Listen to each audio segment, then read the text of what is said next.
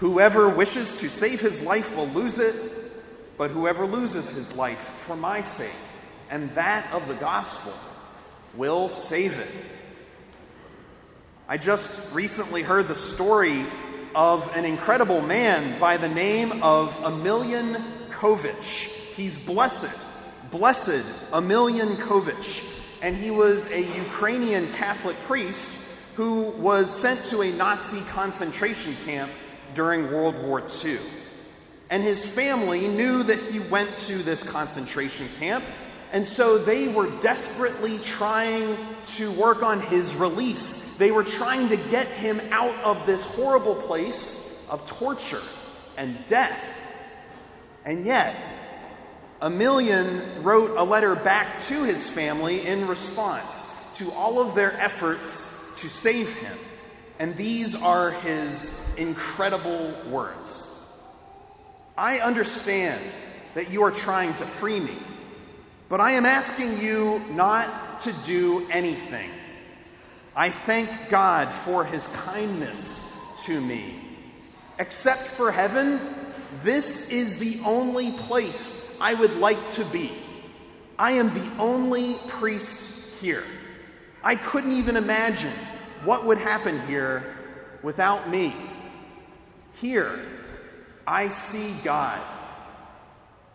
Now, how intense and insane are those words? I understand you're trying to free me. I understand that you are trying to save my life, but I'm asking you not to. Can you even imagine? This spirit of heroic sacrifice and willingness to lose one's life reminds me of another great saint of our Catholic tradition, Saint Ignatius of Antioch, a bishop and martyr who in the early 100s AD went off to his death in the Roman Colosseum. His people, the flock of the city of Antioch, tried to intervene on his behalf. They tried to save him from public torture, humiliation, and death. But he too wrote back to them, begging them not to interfere. Things are off to a good start, he writes. Can you believe that? Things are going well. Remember, St. Ignatius, at this point, was on his way to his death. He's about to be eaten alive by hungry lions and tigers in front of 1,000 spectators who just want to see him publicly humiliated. But things are apparently off to a good start, he says. And then we get to the heart of what his letter is all about. May I have the good fortune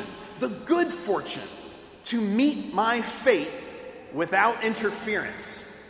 Grant me no more than to be a sacrifice for God while there is an altar at hand. Now, what he's saying there is stunning, and it's just as stunning as what Blessed Emilian Kovich said a couple 1,000 years later in a Nazi concentration camp.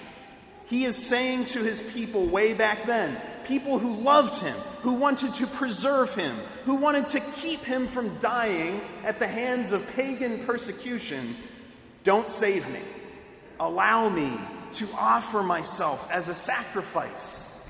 Let me die.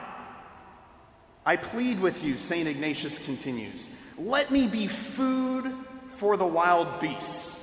That is how I can get to God.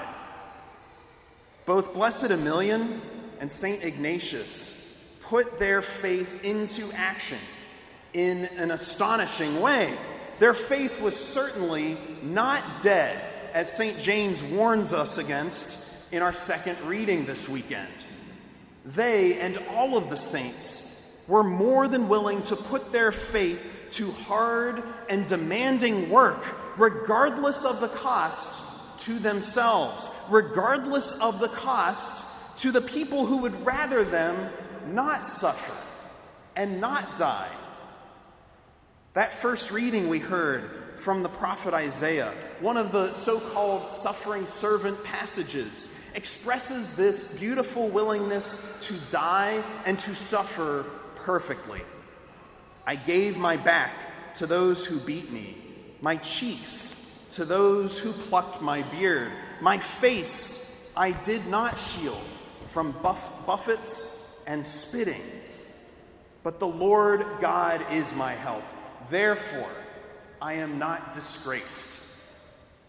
That is the strange and the bewildering intensity of all of the saints. An intensity that cries out, God is real, and we are dead serious about following him. And we are willing to lose everything for him and for the good of others.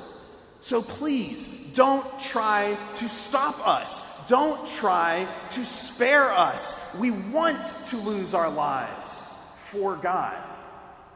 And that is precisely what Jesus is doing when he rebukes Peter in our gospel today, when he literally calls him to his face, Satan. Get behind me, Satan. You are thinking not as God does, but as human beings do. Like Blessed Emilian and St. Ignatius of Antioch, Christ is saying to his closest friends, do not interfere. Do not try to free me from my cross. You think you're helping. You think that you're being kind and merciful, but you are only getting in the way of God's will. Instead, let me die. Let me lose myself. Trust me, it will be for your own good if you do not try to save me. Peter somehow thought that he needed to save Jesus. Peter thought that his job was to help Jesus avoid inconvenience, difficulty, trial, and persecution. He thought he needed to free Jesus from sacrifice. A great G.K. Chesterton line comes to mind here.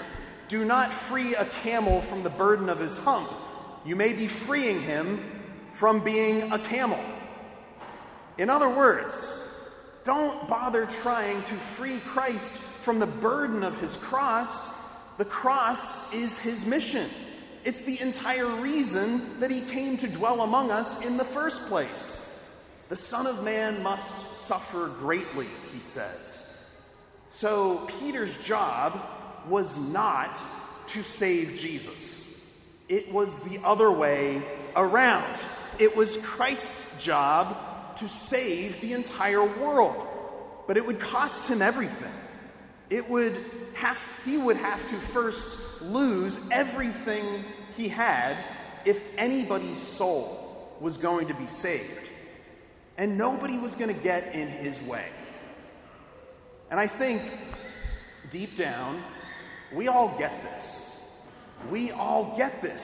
Something mysterious stirs within us when we hear that call to sacrifice. Something roars up in our hearts when we hear something like what Frodo Baggins said in The Lord of the Rings. It must often be so, Sam, when things are in danger.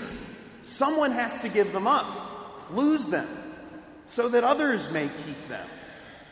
We understand the essential goodness of self-sacrifice, even if we don't always talk about it, even if we ourselves shy away from actually doing it, even if we don't always seem to encourage our children or our young people to actually step up and make sacrifices. We seem so intent on making our kids' lives as easy and painless, as sacrifice-free as possible, don't we?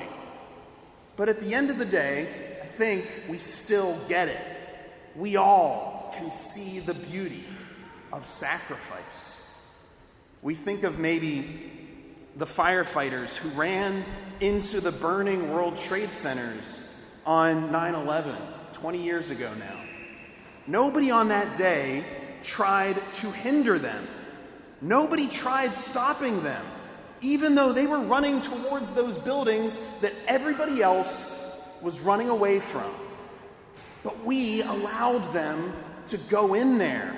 We allowed them to freely lay down their lives. Why? Because we all knew that they were trying to save people. And that is what Jesus is always doing. Jesus is always trying to save people. Even if Peter did not completely understand that at first, Jesus was actually running directly into the burning building of our broken and sinful souls. Christ lost everything so that we might win. And that is the beating heart of the mystery of the cross. That is how we all get saved. And so now our task is to imitate him. Whoever wishes to save his life will lose it, but whoever loses his life for my sake and that of the gospel will save it.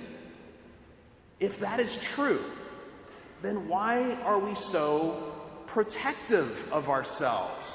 Why do we so closely guard our time, our energy, our money, our projects, our preferences, our precious entertainment? Why are we so afraid of dying? Afraid of self-sacrifice, afraid of what politicians and pandemics might do to us? Forget yourself and love God instead. You can do this. You don't have to be thrown into a concentration camp or suffer open persecution to be heroic. You do not need to pull off some huge and dramatic accomplishment in order to offer sacrifice to God. You just need to let Jesus die in you and let Jesus die for you in all of your daily responsibilities, your everyday sufferings, your little acts of patience, forgiveness, and love, and the peace and the joy of the gospel, if you choose to do that, will flood your soul and give you courage in the midst of every single difficulty. So let go of that death grip that you have on your life. It's a waste of time. Jesus is trying to save you.